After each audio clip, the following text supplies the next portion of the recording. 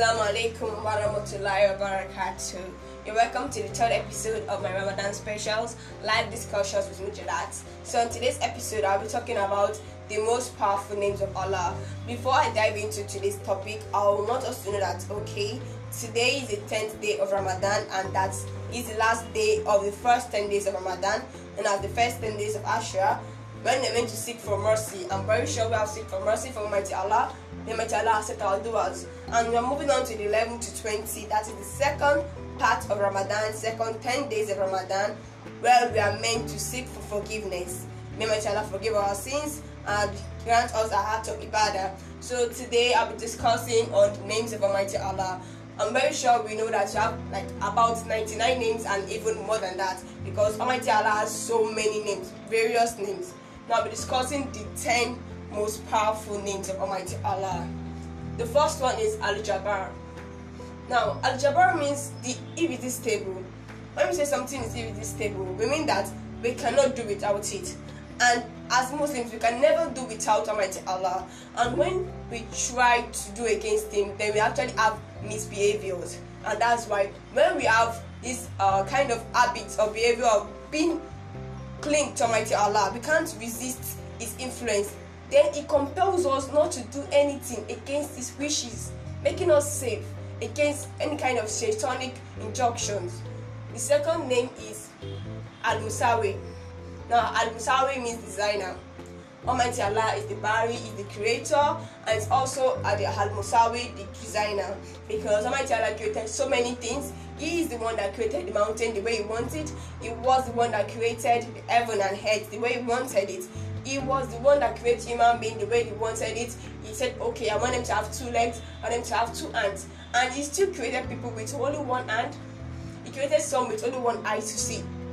Also created some people with so many different kind of parts, because He's the designer. He's the one in charge of everyone's life. He designs what He wants, and we cannot say anything about that. And that's one of His powerful features, because He's capable of doing anything He wants to do. He designs the way He wants to do His own thing. You know, normally now when you have I want to actually have a material done for me, like a clothing, then I can go to the tailor and say that, oh, I want this kind of shape and that and that. But no, Almighty Allah is the designer. He does what He wants. Now we have the third name to be Al-Ghaffar, the forgiving. Yes, Ya Allah is the forgiving, is Al-Ghaffar.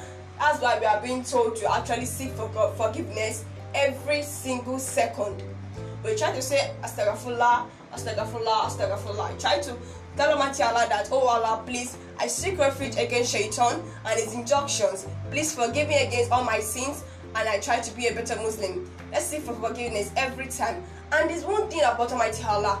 He's so kind that He forgives every sin.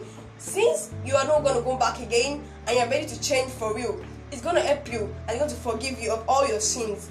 Now we also have the fourth name, which is Al-Ali. Means the Most High. There's no any gain saying that, okay, Almighty Allah is the Most High. Have you ever seen any creature that is better than Almighty Allah? That is absolutely no, because there exists nothing like that.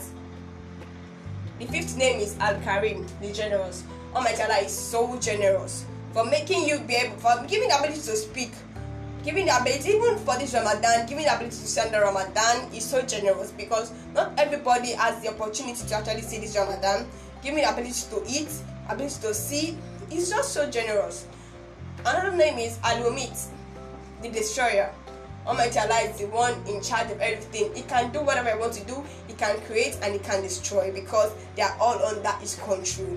And that's how when we pray to Him, He can help us to destroy our enemies. And even for the people that He have given a lot of riches, a lot of position, and they're trying to go against His wishes, or trying to say, oh, I'm independent from Almighty Allah. He can take you and reduce you to the very low, and even destroy some of your things. Another thing is that another name of Almighty Allah is Al-Qadir, the capable. He's capable of doing anything He wants.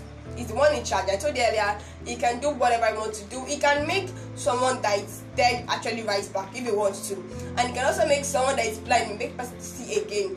Or someone with even without hands can make a person to actually carry stuffs, because He's the one that can do anything He wants. We also have Al-Mujib, the responder. That is number 8. Yes, Al-Mujib, the responder.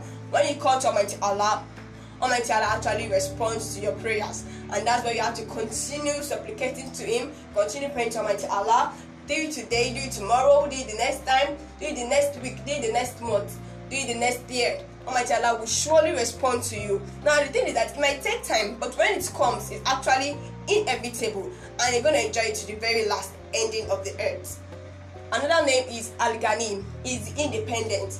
Now sometimes people just think that, oh, I have to pray to Almighty Allah if I don't pray to Him. No, wait, if you don't pray to Almighty Allah, do you think that you are taking anything away for Him? No, you're not taking anything away for Him. You are the one dependent on Him. He's actually independent. He stands on His own. He created the earth without your own injunction.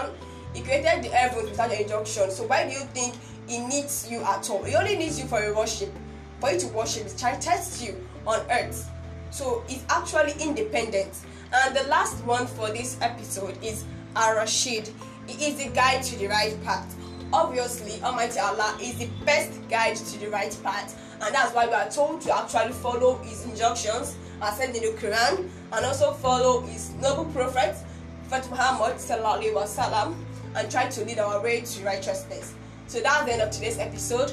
I hope you learned a thing or two. Please try to keep yourself in a good state in this Ramadan, and also please extend it to after Ramadan. Please don't try to be a servant to Ramadan. Be the servant of Almighty Allah and continue your good deeds even after Ramadan. Thanks for listening. Bye.